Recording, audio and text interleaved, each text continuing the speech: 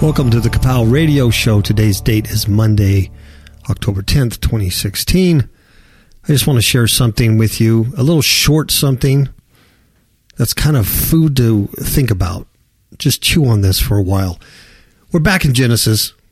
Like we've been saying in the last couple of shows, we've arrived at Genesis 1. So actually today, I want to go to Genesis 2, but it's close enough to Genesis 1. So let's go to Genesis 2.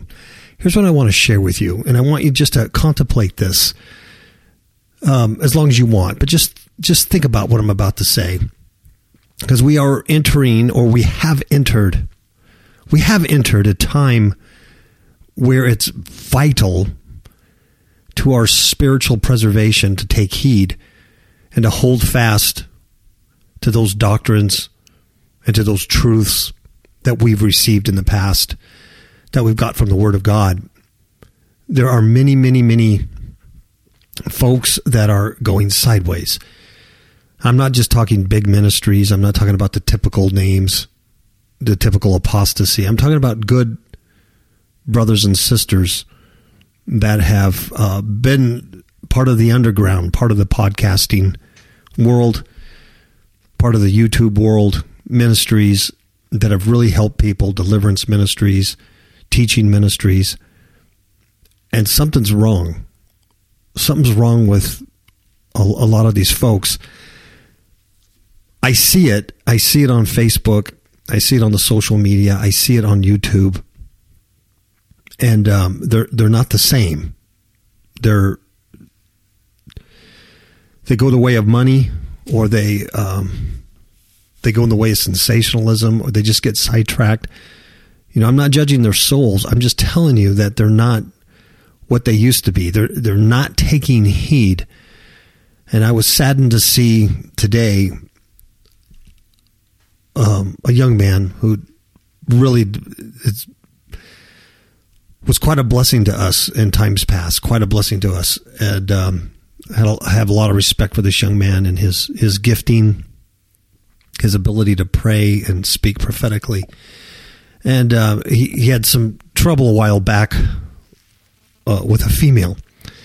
And when I saw this female, when I saw who she was, I told this young man, that's a witch. If anybody knows, I know. If you want to listen to anybody, just will you listen to me? Because I've been there. I've been there. I've been with a witch. I went sideways, big time. I can recognize the witchcraft. I can recognize the language, the look, the ornaments, the things that are posted, the things that are said. It's a witch. This young man had problems, called for help. And he was warned by many people, and I personally warned him. She's a witch. Stay away from her. And if you go back, you're going to die. You'll get screwed up for good. But he went back, and he now married her.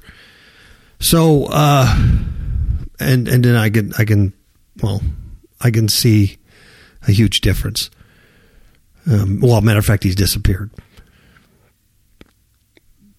But when I see things like this, it kills me, because this is all of us. I'm not sitting here talking to you going, it can't happen to me. It can happen to me. Now, what I want to explain, you don't just wake up one day and go, hey, I'm going to go sideways. I'm going to reject God. I'm going to disobey his commandments. And I'm going to go the way of the occult and witchcraft and etc. It doesn't happen without you being warned repeatedly.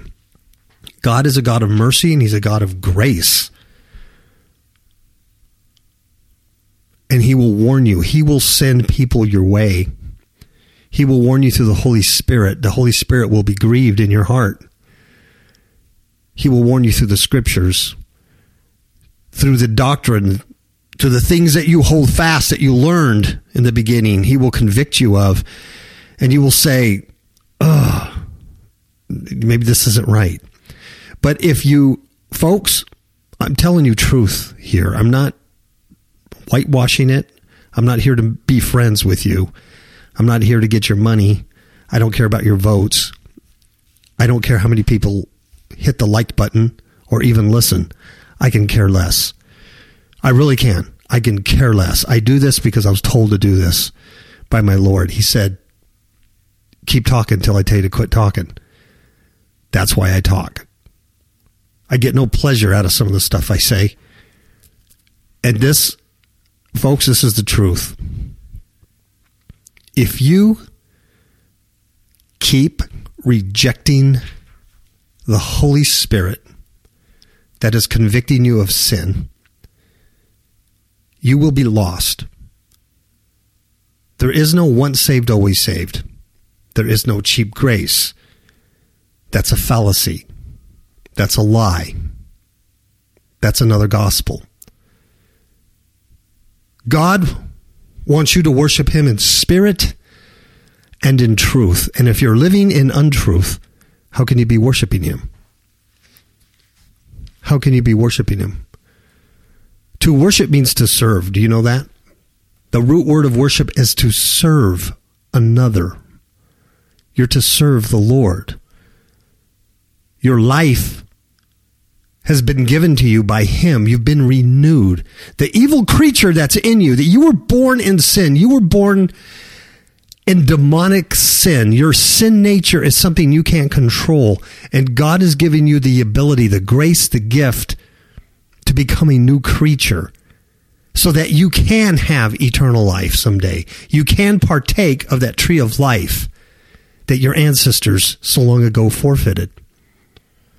It's not a light thing. It's not something to be mocked. It's not something to be taken frivolously.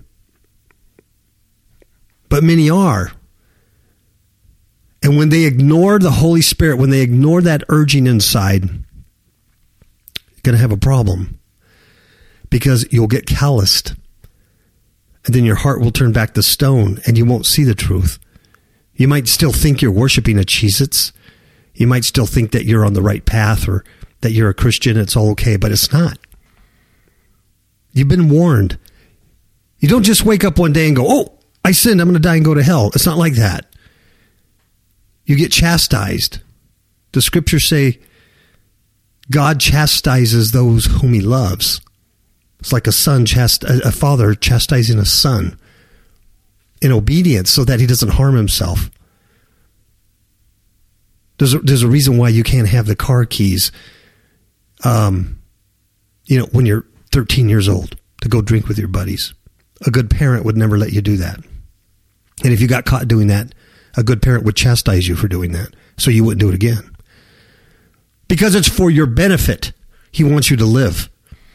Choose ye this day who you're going to serve. Choose ye this day life or death. It's good or evil. It's black or white. There's no gray area. That's the truth.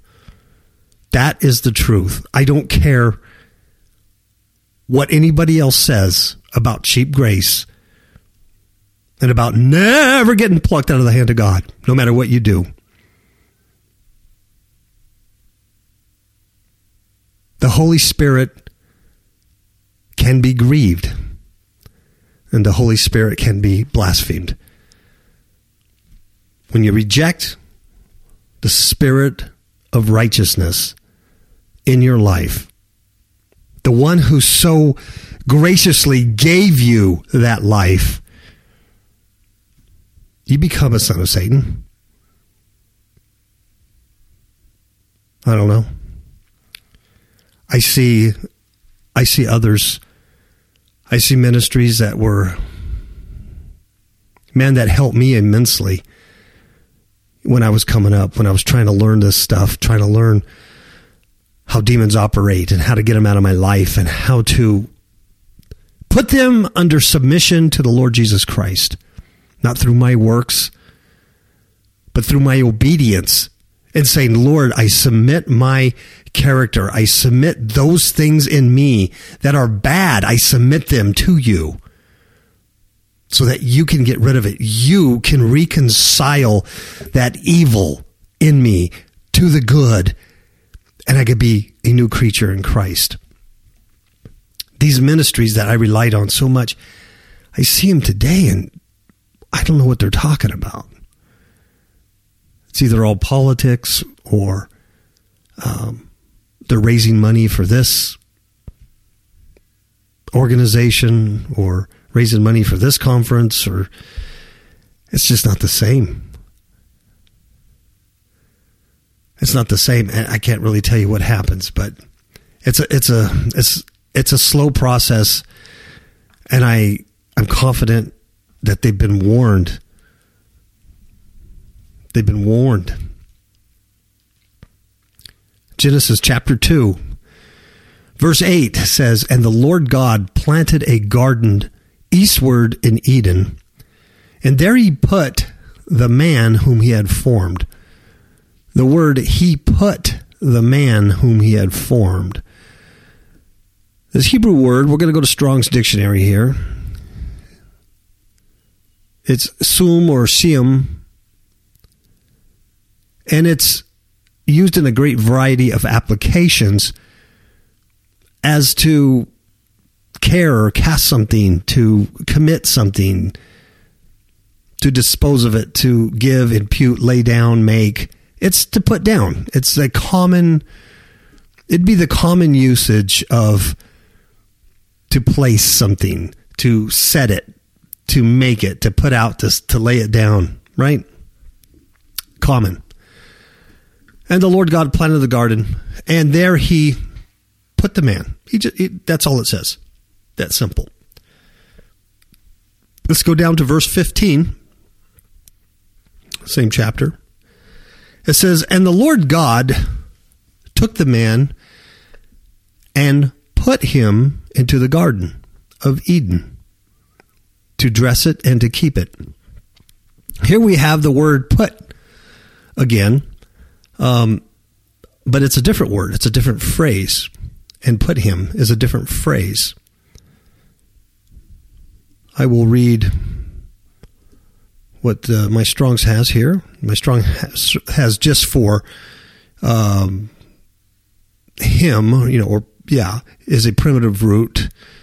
To put him, a primitive root to deposit, by implication to allow to stay,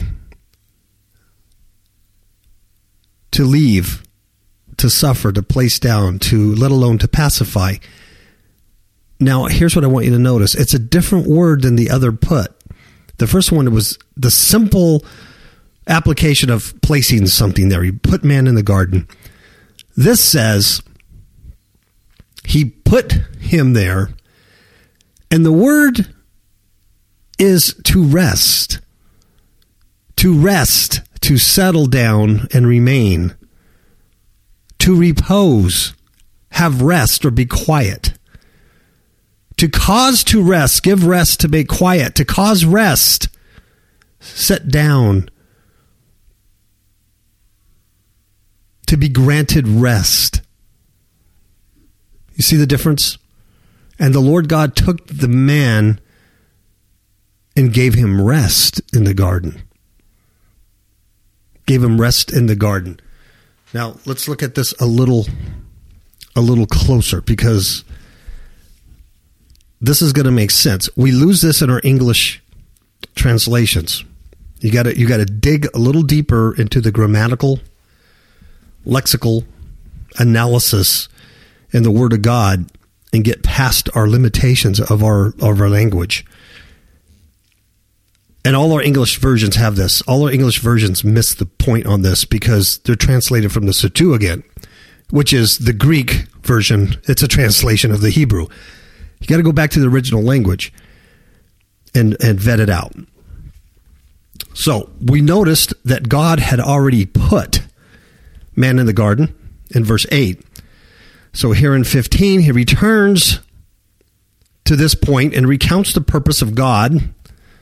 I'm talking about the author of Genesis.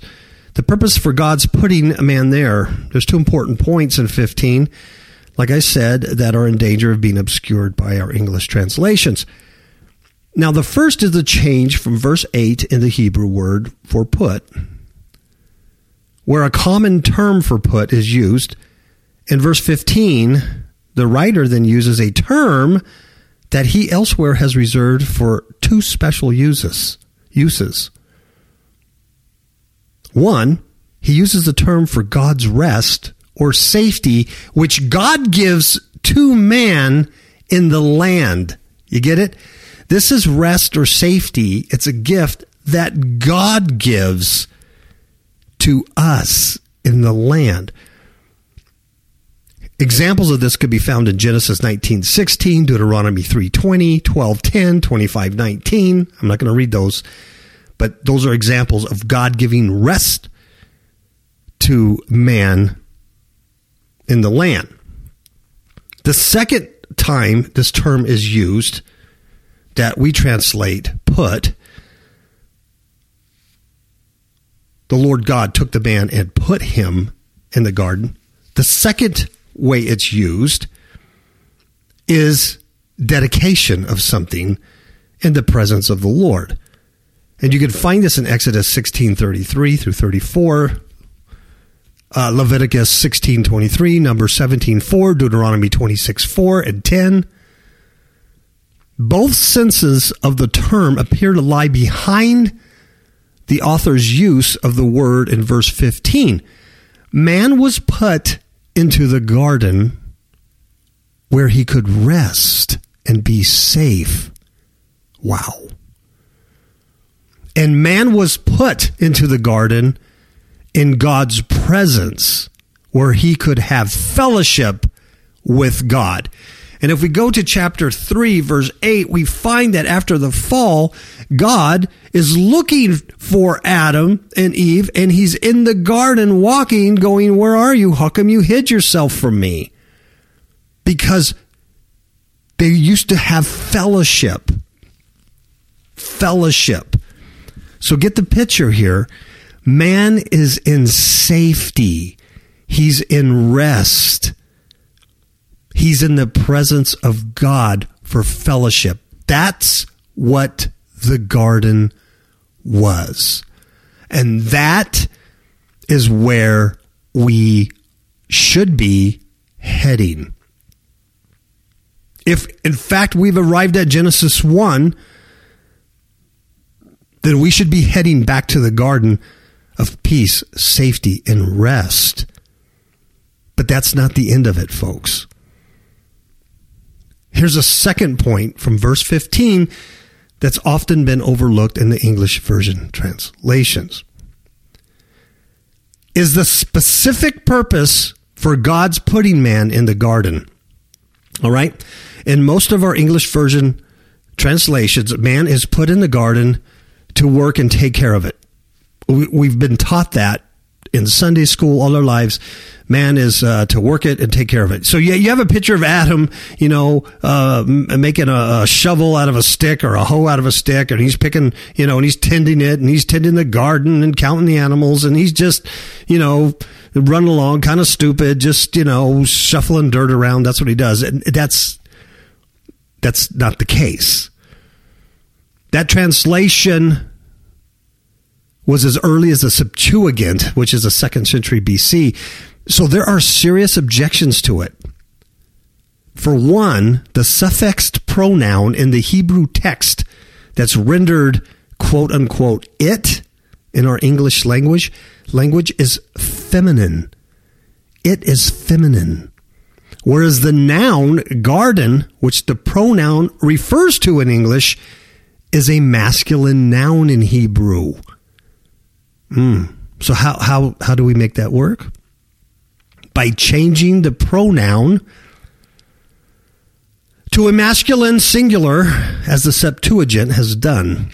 In other words, that is why we have the sense that the English versions give us, namely to work and to keep, because the Greek translators, it didn't make sense to them, and so they made it work. That's why you have to study yourself show yourself to be approved.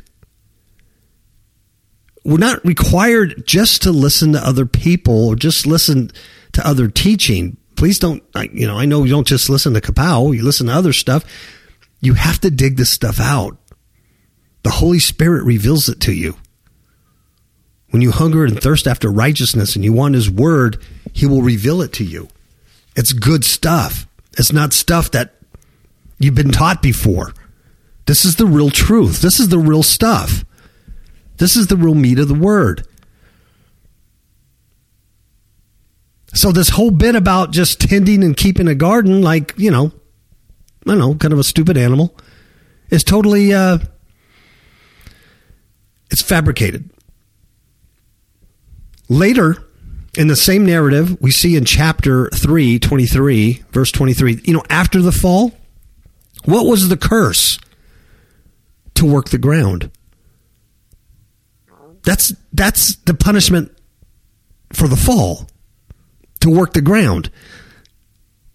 So if that's a result of the fall, and the narrative suggests that the author of Genesis had intended such a punishment to be seen as an ironic reversal of man's original purpose, right, in the garden, if such was the case, then working and keeping the garden would not provide a contrast to working the ground after the fall. He's doing the same thing when he's in the garden. He's working the land and keeping the garden. And then after the fall, hey, as a punishment, you got to work the ground. Well, I'm already doing that. Doesn't make much sense. In light of these objections, which cannot easily be overlooked, there's a more suitable translation of the Hebrew. The word would be la abda ul simra, and it would be to worship and to obey. Man is put in the garden to worship God and to obey Him. Man's life in the garden was to be characterized by worship and obedience. Guess what Adam was and Eve was? They were priests. Not merely workers and keepers of the garden, but priests to serve the Lord. That's what worship means, to serve. Such a reading, such an understanding not only answers the objections raised against the traditional English translation, it also suits the larger ideas of the narrative. All throughout chapter 2, the writer of Genesis has consistently and consciously developed the idea of man's likeness to God along the same lines as the major themes of the Pentateuch as a whole, namely the theme of worship and Sabbath rest. You get it? If we are created in God's image, throughout the Pentateuch, you see the Sabbath rest and you see the worship of Yahweh. Man's created in His image to rest and to worship. We've already established that the word put in verse 15 is to make safe and give rest, safety and rest in the garden. And now we see it's not to dress it and keep it, but to worship and obey. And the Lord God took the man and gave him peace, rest, and safety in the Garden of Eden so that he could worship and obey the Lord God. That's the difference. Can you see the difference? Can you see the rest we should be entered in? Can you see the peace and safety we should be having? And it's conditional. It's not just given to you because, oh, you're a human. The condition is to worship and obey. That's why in chapter 3, with the disobedience and the fall of mankind, what happened to their peace and safety? They were booted out of the garden, and they were kept from obtaining eternal life through the tree of life. And they no longer had peace. They no longer had rest. They no longer had safety because they weren't worshiping and obeying God. It's always the same. It's been the same since Genesis. And yet some goofy theologian, somebody will come along somewhere and go, once saved, always saved. You don't need to worry about it. You're just under grace. You're under a new covenant. Blah, blah, blah, blah. Homosexuals. God loves everybody. You can be a sodomite as long as your heart is right. Oh, I don't know. I can't judge women who are Christian pole dancing. We shouldn't judge their heart. Oh, man. Rest and safety shall be taken from you. Peace and safety shall elude you because of your disobedience, because of your lack of worship of the Creator God. Peace and safety will elude you. You will beg to die. You will beg to die, but so afraid of death because you know it's eternal darkness. It never changed. God is immutable. His ways never change. He's the same yesterday, today, and forever. This is Genesis. This is Genesis. A further confirmation of understanding obedience and worship, to worship and obey, is the fact that in verse 16 we read for the first time that God commanded the man whom he had created. Just as in the remainder of the Torah, enjoyment of God's good land is made contingent on keeping God's commandments. Deuteronomy 30:16. There's a contingency there. It's a simple contingency. But we humans have failed to do this over and over again, even though we're warned and warned and warned. This young man I was talking about who married this witch, he has no peace. And worse, he has no safety. He's out of the protection. He's disobedient. Not a worshiper of God anymore.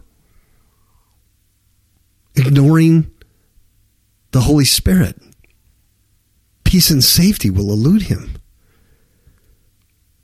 The similarity between this condition for enjoyment of God's blessing and that laid down for Israel at Sinai and in Deuteronomy is clear.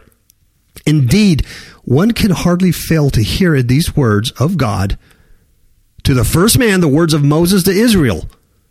Moses says to Israel, quote, "See, I set before you today life and blessing, the good." That's right. And death and calamity. Literally the evil, the good and the evil. For I command you today to love the Lord your God and to walk in his ways and to keep his commands, decrees, and laws. Then you will live and increase, and the Lord your God will bless you in the land you are entering to possess. But if your heart turns away and you are not obedient, you will not live long in the land you are crossing the Jordan to enter and possess. Wow. You get it? Do you get that? And God put him into the garden. And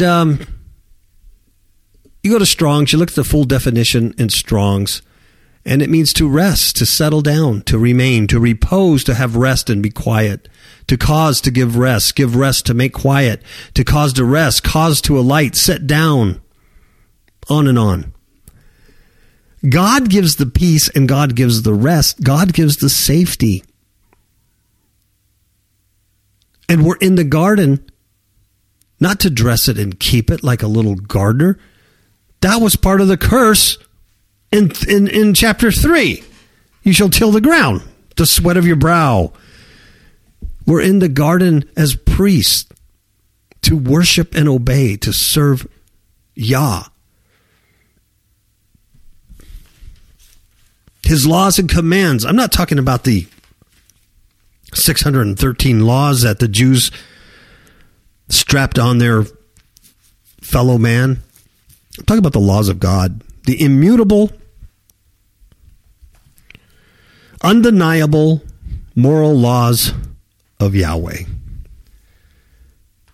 That's what I'm talking about. To serve and to obey him. To serve and obey him. There is some grammatical infinitives that can be seen in the fact that the narrative returns to precisely these topics, to serve and obey, in their summary conclusion of the state of the mankind after the fall. The man and the woman were created for worship. In chapter 2, verse 15, they were created for worship. But after the fall, they were thrown out of the garden to work the ground. To work the ground. In chapter 3:23. In the same way, they were created for obedience, but after the fall, they were kept from the tree of life. From the tree of life. And that's it. That really is it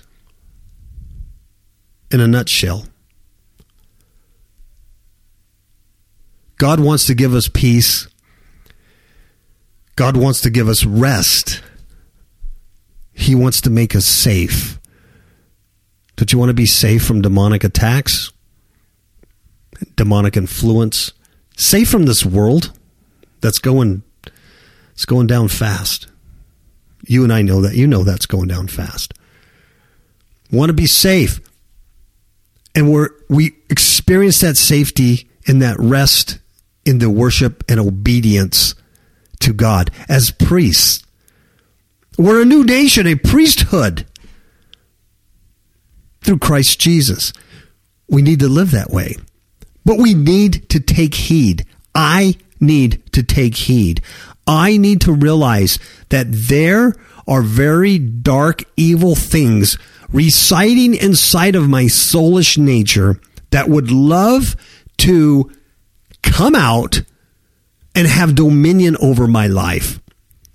And in thus doing, cause me to live a life of rebelliousness, disobedience, and sin, and lack of servitude to my Creator God. And in order to deal with those things that are within me, that I was born with those things. I have nasty, dark, evil things inside of me. I know I do, because I feel them welling up often. And it's not by works that I deal with them. It's not, I don't go out and give money to charity, and I don't help the Haiti Relief Fund. That doesn't do it. And I don't certainly do ritual. I can't go to a church and do ritual. I can't do a deliverance ritual. The only way that I can deal with this dark, evil nature that wants to derail me, that wants me to disobey and not worship my Creator God, the only way I can deal with that dark person is to submit it to the Lord Jesus Christ. Crucify the flesh. Submit it to the Lord Jesus Christ. That is the only way you can overcome. And those folks who are not saved, who are not reborn through the Lord Jesus Christ, are hopeless. They cannot control that darkness within them. They cannot control that dominion because they were born into this sin. Nobody's righteous. No one. Not one. Obedience, worship and obey. Experience peace, safety. Experience rest. We've arrived at Genesis 1. And in that day, those who overcome, and God, I pray I'm one of the overcomers. because I know that you can slip into darkness and not listen to the prodding of the Holy Spirit. I know, because I've been there. And thank God there was enough people praying for me, and I had a wife supporting me that I had a wife that listened to God and not her flesh. Because if she would have listened to her flesh, I wouldn't be here today.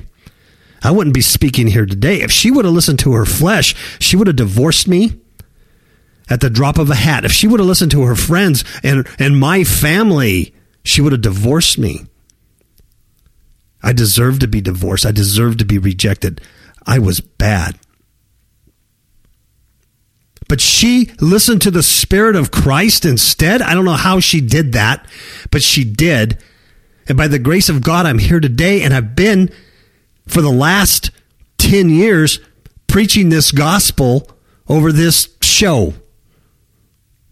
Well, not for 10 years over this show, since 2011. End of 2011, this show. But before that, I was preaching the gospel still. And it was only by the grace of God that he taught me obedience and servitude and to submit. Now, it's been 10 years later, and guess what? I am telling you today that I still have darkness in me.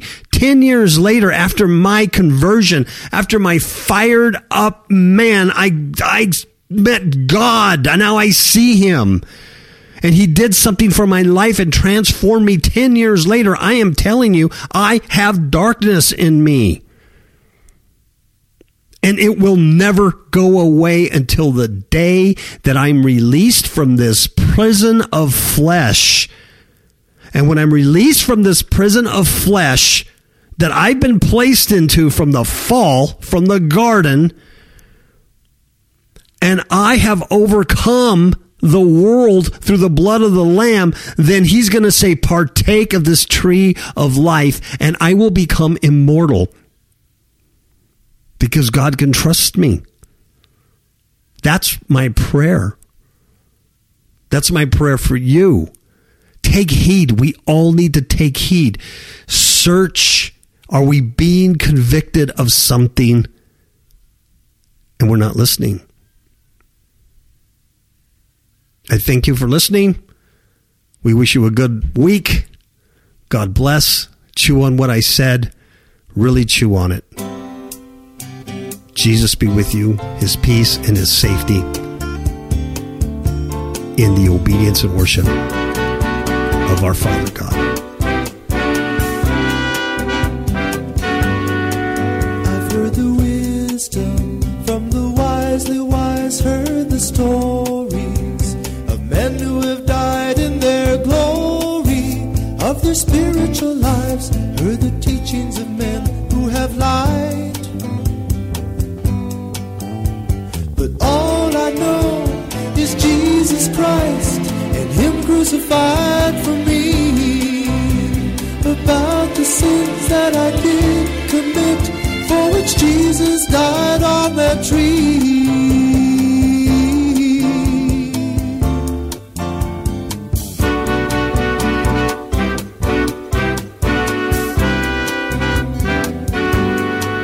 And I've seen the priests and white-robed masters claim that they knew it all, and seen them try to climb the fence into heaven, but they always fall.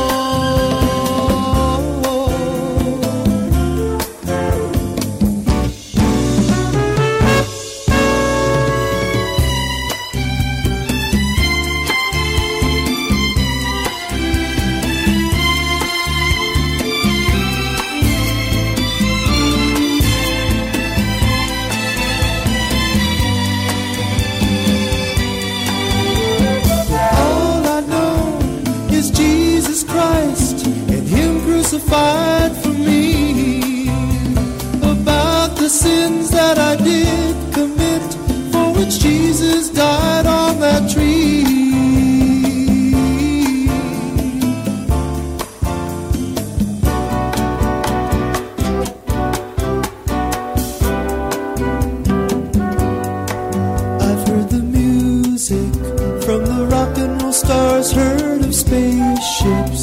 that might come from Mars, fancy speeches from those leaders of ours, or the teachings of men who still lie. But all I know is Jesus Christ and Him crucified for me. How He loves